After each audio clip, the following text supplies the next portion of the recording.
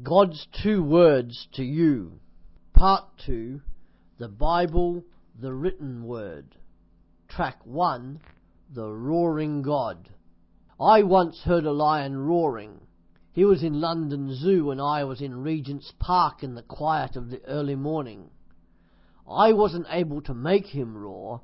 That happened in his own time, usually when he was alone early in the morning, when things were quiet and still. Then his roar would bellow over the trees and the buildings, cutting right through any traffic noise. Has God ever roared? As Christians, we believe that God has indeed roared. We believe that God has spoken to this world because he loves this world. 1 John chapter 4 verse 16 tells us that God is love. Part of love is a desire to both know and to be known. That is why the prophets spoke and the Bible was written.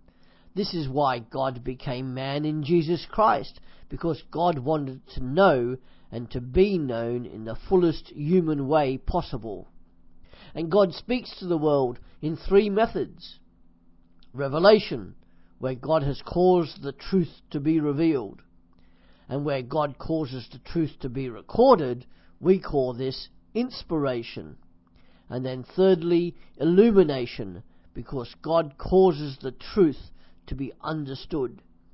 These 3 words, revelation, inspiration, and illumination, are what Christians believe about the Bible.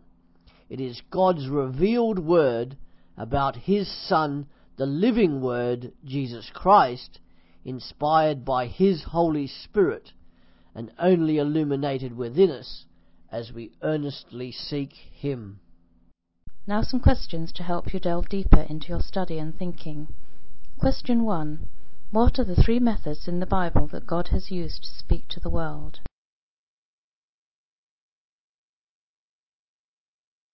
Question 2. What are the roles played by God the Father, Jesus Christ, and the Holy Spirit in regards to the Bible?